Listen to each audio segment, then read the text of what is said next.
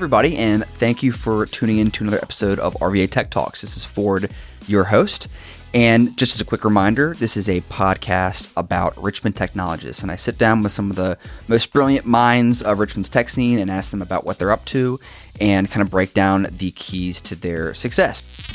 Thanks so much to this week's sponsor, Summit Human Capital. Summit Human Capital is thrilled because they just celebrated their second year here in business in the Richmond area. And their founder and CEO is actually a born and bred Richmond native. And Summit Human Capital, as a result, is all in when it comes to supporting the tremendous growth in the tech sector here in Richmond. And they accomplish all this by providing world-class premier IT human capital solutions. And they focus these solutions not only on bringing top talent into the Richmond area, they help to retain the top talent here in the Richmond community. Hey guys, I'm Ford, and I host a podcast called Rvatech Talks, where I sit down with the gurus of Richmond's tech scene and ask them what they're interested in, what they're working on, what they're excited about, and kind of pick their brains in general. So I have with me today Miriam, but I also have Zach, who you guys may or may not know.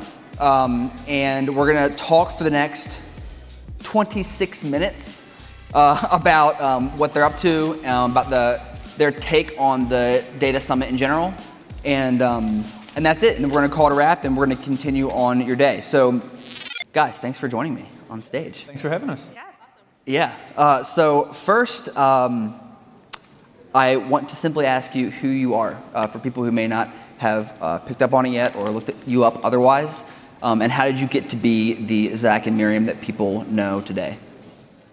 With specific regard to data, I suppose. I'm going to let Zach go first. All right. So I'm Zach Brown. I'm a recovering physicist. So I got my PhD from the College William & Mary in computational physics in 2014. Then I realized that trying to juggle my physics career, my wife's physics career, as well as the budding physics career of our 2-year-old son, that wasn't going to work super well. So I moved into business and analytics, and I've kind of bounced around a couple places, but really enjoyed the journey going from doing lots of data-intensive and data processing and analytics work for pure science to kind of translating that to business use cases. So when I moved up to Richmond in 2014, there wasn't a huge analytics scene. There were a few awesome little pockets around, but I feel like it's really grown over the past couple of years. So one of the things that actually got me started with just getting involved in the community when I first moved up here was a meetup that Peter Fries, who was actually a presenter earlier, ran called RVA Data Hackers, and that kind of let me see this awesome small group of data enthusiasts in the area. So it kind of grew from there, and I've been trying to be involved with the community ever since. Yeah. That's awesome. I'm Miriam Friedel, and for those of you physically here, you've been hearing me talk all day. I've had the honor of being the emcee of this event. Like Zach, I am also a recovering physicist. I have a PhD in physics as well. From there, I went to work in management consulting for a little while. That was mostly business focused in the transportation industry. I then went to work in a neuroimaging lab where I did a lot of statistics in R and Python, doing imaging for mouse brains, actually. And then I moved to Charlottesville, Virginia in 2014, which is where I am now based. And that's when I got into data science, first as a research scientist at Elder Research, a consultancy there. And then I went on to lead their commercial analytics team. And then about 2 years ago, I joined the startup Skafos, where I'm at now, and we're building products in the retail and e-commerce space that leverage machine learning. So it's been a great ride, and I feel really fortunate that not only does Charlottesville have an incredible community, but I've been able to participate in this community as well. I've spoken at one of the meetups that Zach runs with his wife Katya, and it's just been very welcoming. This was an awesome conference last year, and it is this year as well. So I'm really happy to be here. Awesome. So today's the second of 2 days, and I want to ask sort of the general spirit of the conference or the summit from y'all's perspective, but also specifically kind of what the theme of yesterday was, what was the point of yesterday, and then what is the point of today. So maybe we can answer that in reverse order. Maybe Zach, you could explain what yesterday was all about. Miriam, you explain what today is all about, and then either of you could kind of say what the the whole idea, like why we're here in general. Yeah, for sure. Yeah. So last year when we had this summit, we had a great turnout. There was a lot of enthusiasm from the community. And one of the things that we didn't offer last year that we saw an appetite for in the community was just some training or general workshops around like how do you actually implement this stuff, like getting hands-on with things. So that's what we were trying for.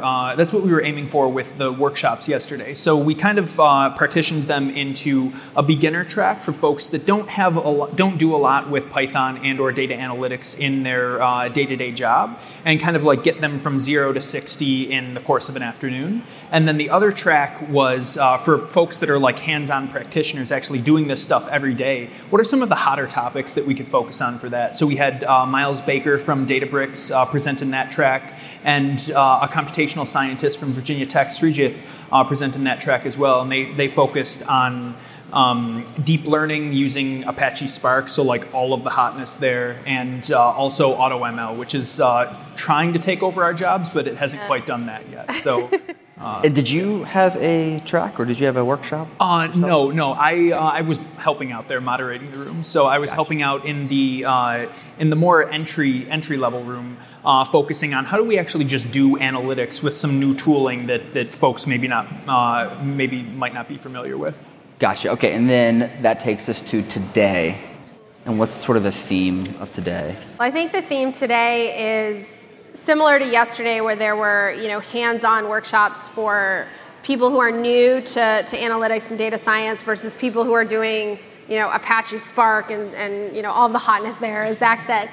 Today is intended to also have that same breadth, going from really technical, here's how you solve specific machine learning problems, all the way to some of the keynotes that we heard this morning that are taking a broader organizational look at things. And so we really wanted today to have pieces for everybody, from the executive all the way down to the student, really, and just encompassing, since data science is very broad, machine learning is very broad, and having a little bit for everybody. Totally. So at the end of the conference, people are going to walk away, they're going to have learned a bunch of stuff, they're going to be excited, the hype is real. And the biggest question for me is, what are they going to do? What are they supposed to do with all that energy and excitement and enthusiasm and then knowledge that they've picked up and experiencing all of these use cases?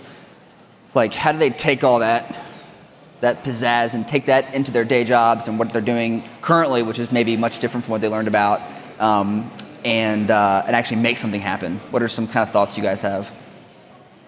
Ooh, that's a good one. I'll say first, I know tonight I'm going to go home and have a glass of wine and take a nap. It usually takes me a few days to synthesize all of the information, even being here moderating and listening to all the talks. But I think hopefully everyone will come away from this learning something new, whether it's a new technical, like a very specific technique, or how to frame a problem, or maybe even just being aware of a different function within their business that they could reach out to someone and talk to them and say, hey, maybe we could work together to work on this problem together. So I think I'm hopeful that everyone comes away with at least one practical, actionable nugget of information. But I think what that nugget is going to vary from person to person. I don't know what you think, Zach. Yeah. I think actually I'll go back to your talk this morning. I think that you did a really good job of highlighting so a lot of times with data and analytics, people focus on machine learning and focus on model building, but there's this whole ecosystem of stuff that needs to happen to get any of that working in a business. So I hope that a lot of the folks maybe higher up the ladder than myself can really take that to heart and really start to understand that it's not just hiring a team of data scientists that can execute on all of this stuff, but setting them up for success and connecting the pieces between product folks, tech folks, and the business, and really enabling them to be successful. From a more technical standpoint, I've already seen a whole bunch of cool things I'm moderating the technical room, so I've seen a whole bunch of very tactical stuff, like analytics things that I can take home. And I'm hoping that other folks try to start saying, hey, well, I saw that this guy did this thing. I have this slightly similar use case in my work that maybe I can work on side of desk or something, prove out some value, and then run that up the ladder and hopefully start generating more value for the businesses around. Totally. I'd like to pause for a moment to give a quick shout out to this week's sponsor, Summit Human Capital. Over the past 2 years, having earned the confidence of their clientele and the love of their clientele, covering the industries of government services, healthcare, IT, supply chain, logistics, and so on, The folks at Summit Human Capital have achieved a 2,000% growth rate, and they've established a huge family consisting of over 30 associates over 10 states.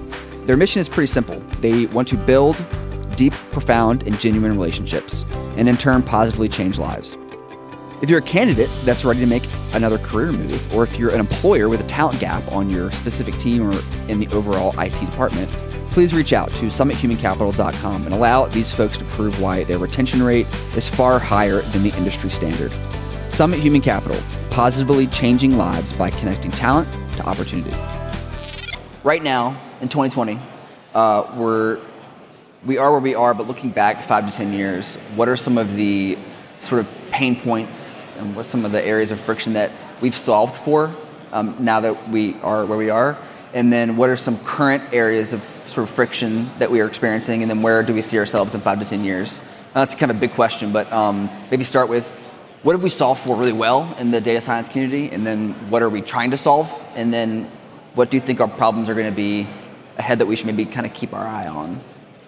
So I'll tell you one thing I can think that I saw much more as a pain point, maybe 5-6 years ago that I don't see as much anymore is the whole notion of storing data in the cloud, like the migration, everyone used to have all these big, data stores in your SQL database, and then, the cloud, should I store everything in the cloud? And sometimes it makes sense to do that, and sometimes it doesn't, but I think the notion of I'm just going to quickly spin up an AWS bucket or a Google Cloud bucket and put some data in there to prototype something, or, being at a startup, we don't have any data on-prem, right? Like it's all in the cloud, which is there's obviously a server someplace. Like the cloud isn't a magical place. There's actual hardware somewhere. Well. Yeah.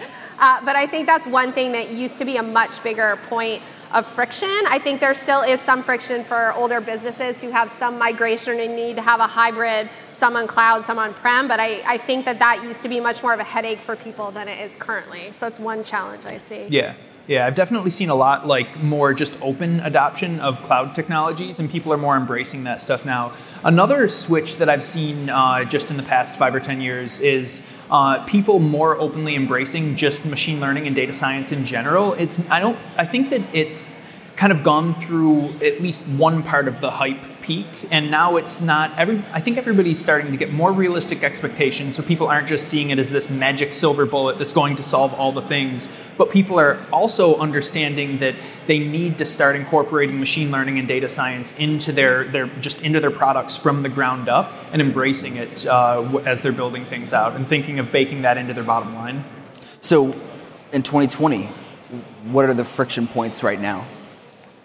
Well, one that we've experienced at Skafos is the computing machine learning on edge devices. So even though that's less of a focus for us now, it's something we see, right? If you want to do inference, first of all, when you're training a machine learning model and you're running on, AWS or GCP or whatever, you have tons of compute resources. But if you actually need to deliver that to a phone, your resources are much more limited, right? You don't have infinite computational power. And so how that works, right? I think not just on the phone, but on other edge devices, we hear about IoT. So I think figuring all of that out, both from a technology standpoint, but also from a privacy standpoint, right? When we heard Beth talk earlier, thinking about all of the data privacy concerns. So those are two places, in 2020 where I've seen more focus. Yeah. Just riffing on the privacy part for a bit, I think that consumers in general are becoming. So I think industry is always going to be, 10 steps ahead of what the consumer realizes that industry is really doing with all of their data. But consumers are starting to become a lot more cognizant, especially with seeing data impact a lot of real world, things around them. And just being really, really cognizant of being transparent with how you're using folks' data, that's becoming a much bigger point for companies, and they're realizing now that they need to address that front on, as opposed to saying, we'll get to that after we make some money off of this. Another point that I've seen I've at least seen organizationally in a couple places that I've worked is people have traditionally underestimated the the data science ops type stuff. So similar to what you're talking about with edge devices, but even like pulling it back a step, like you hire a PhD data scientist that can build you an awesome model. Great, that model looks good on paper, but how do you actually like put that into production and enable things to actually happen in near real time from that? That's a huge pain point. Yeah, that is. I've seen that time and time again. That kind of DevOps work, it's always harder than you think it's going to be. It always involves more pieces.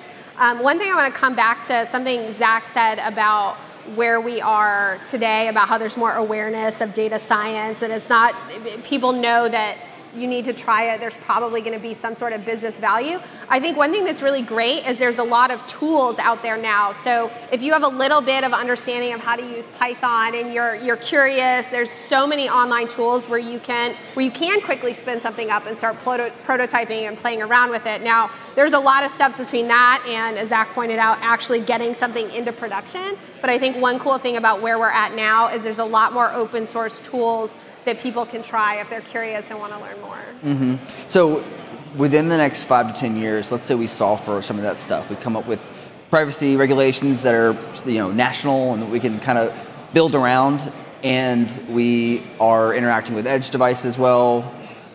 I think I summarized that right. And have the deployment kind of figured out. What do you guys think is going to be sort of something that will, while it doesn't hurt now, is going to be a pain point later on? That's kind of a weird question, but if you have anything on your mind.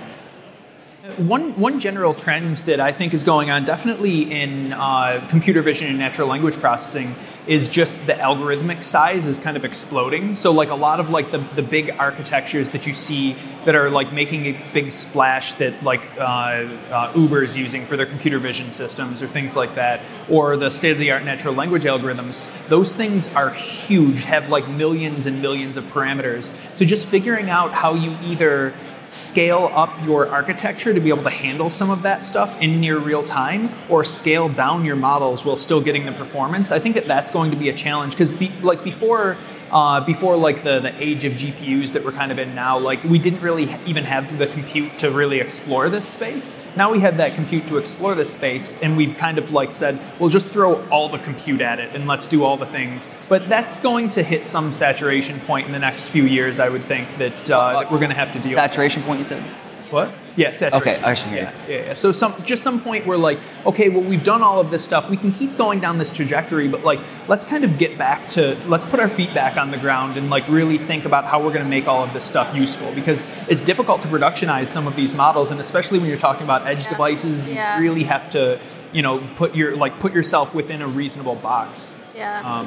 I think when it comes to explainability too, right? Just throwing in 8 bazillion parameters, maybe your models are amazing, but nobody knows why, and it's hard to actually make a decision based on that because you don't, if you're building a churn model and you don't understand why this customer is at risk of churning, how do you take action, right? You have a number, like they're probably going to leave your business, but you don't have any idea why, so it makes it harder to engage with them. Right. So I agree totally with what Zach was saying. One thing that came to my mind was concerns around ethics. Right, we're in an election cycle now, and we hear a lot about deep fakes, and actors from other countries, putting fake news in our Facebook feeds and all of that. And I think there's a much broader discussion to be had about ethics around all of this and how do we handle it. And it's not about like, take away the technology, right? That's not going to solve anything. But I think sort of being more thoughtful, and are there rules and regulations around it? I'm not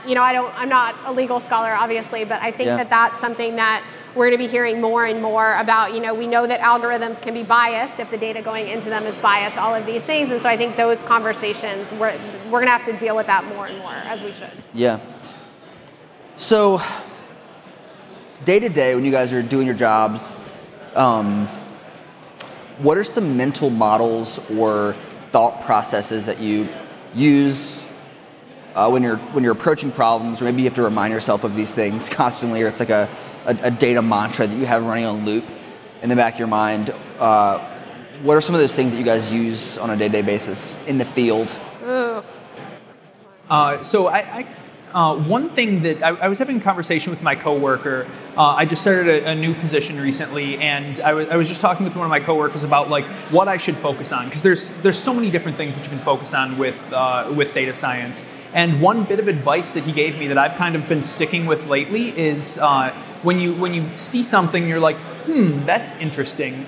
Avoiding just chasing down interesting things, and kind of always truing back to how is this actually going to add some sort of value? Like, how is this going to be impactful? Because you can chase down interesting for months at a time and then just spin your wheels. You can maybe learn a lot of cool stuff, and that can be intellectually stimulating. But at the end of the day, we actually want to have some sort of an impact. And so not just chasing interesting, but making sure that I'm truing back to how is this actually going to have some sort of an impact. And it doesn't have to be just like a dollar impact to the bottom line. It can be I've gained some insight out of doing some analysis or something, but always trying to true back to something that you're pointing towards, as opposed to just like bouncing around and chasing interesting. Yeah, I think that's good advice. I think the other thing too is if you actually have to be in the weeds doing these things, like sometimes I get into this place where I'm like, oh cool, I understand it, I'm almost done. But almost done usually doesn't mean that, because there's always some final thing I have to do to tie it off, or I finish this thing, but like, shoot, I forgot to put in like the security so anyone can hit this API endpoint. That's bad. Just like little things that every time I feel like I'm done or I've got it, I understand there's always a little bit more. And I think the other thing too is always leave yourself a lot of time to deploy, because I always feel there's always some deployment headache at the last minute. Like you've run through it a bazillion times, or you have some sort of sense of what you're doing, and then somehow when you have to deploy, it always feels like a scramble. I don't know if you have this, but I always feel like something comes up at the last minute and you're like, wait, always. Yeah. So Awesome. So guys, thanks so much for taking the time. Where can people find you on social media or elsewhere? Right here. Maybe not an address, yeah. But like online, if someone wants to kind of like stay up to date with what you guys are up to, where should they look? So LinkedIn, I think we're both on LinkedIn. Twitter, I'm on Twitter, just at Miriam Friedel. Instagram, although that's mostly pictures of my kids, not data science related things. I actually, is it bad form to put in a little plug for a podcast on this podcast? Okay. So at Skafos, we did 5 episodes of an applied machine learning podcast. So if anyone's interested in that, it's also available on iTunes and Spotify. What's the name? Applied Machine Learning? It's the Skafos Applied Machine Learning podcast, where I talk to different data science leaders to understand some of their challenges around really operationalizing machine learning and making it useful. But yeah, the usual. And you're the host. I'm the host. Yes, right, I'm the host. Great way to follow you. Yeah. So this is really fun. So thank you for having us. But yeah, the usual places. Yeah. So LinkedIn, and then as Miriam mentioned, I also run a data science meetup here. So you can just Google or look up on meetup.com RVA data science community, or Richmond data science community. Come out. We try to have a meeting every month, and it's not just like super down in the weeds data science stuff. We try to cater to a very, very broad audience. So come and check us out. Awesome. Well, thanks so much, guys. And for anyone who has wandered into the room, this is RVA Tech Talks, and I'm sitting down here with Zachary Brown and Miriam Friedel. Yeah. And we just had a quick chat about what they were up to. And you can find RVA Tech Talks on Apple Podcasts, on Spotify, and elsewhere. So, again, guys, thanks so much for taking the time, and enjoy the rest of your day. Yeah, thank you. Thanks a lot for it. All right. Yep. Oh, questions. Well, do we have time? We got like 4 minutes. But yeah, actually, can we do one question? 4. Yeah, we do 4 minutes of questions. Yeah. What's one of your onboarding? Can you talk about your onboarding for a data scientist? Onboarding. It depends on the organization and team. When I was at Elder Research, sometimes the onboarding is we would just throw people into a project, and they would have mentoring for more senior data scientists and data engineers. But sometimes you learn by doing. Sometimes there's specific. It really depends on the tech stack, but usually, Python, I think, is becoming the lingua franca of productionalization and data science. I mean, R is still around. But really, I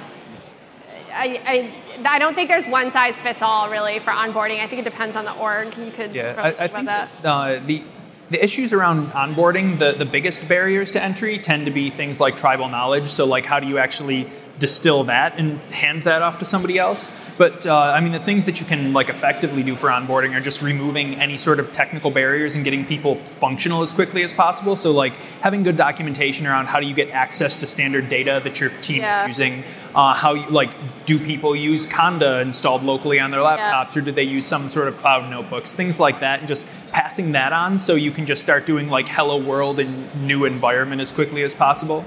I think that's Documentation. Yeah. You everyone? Document all. You guys heard it first here. Documentation. Yeah. So I just realized we're not really equipped for like questions because I don't think we have a mic floating around. Yeah. So we're going to call it that. But awesome. Thanks again, guys. Thank you, Lauren. Yeah. All right. All right, guys. Tune in 2 weeks for the next episode of RVA Tech Talks. And as always, we're tremendously appreciative of this week's sponsor, Summit Human Capital. And please reach out to them at summithumancapital.com. And shout out to Claire Morgan at notterly.com who edited this episode.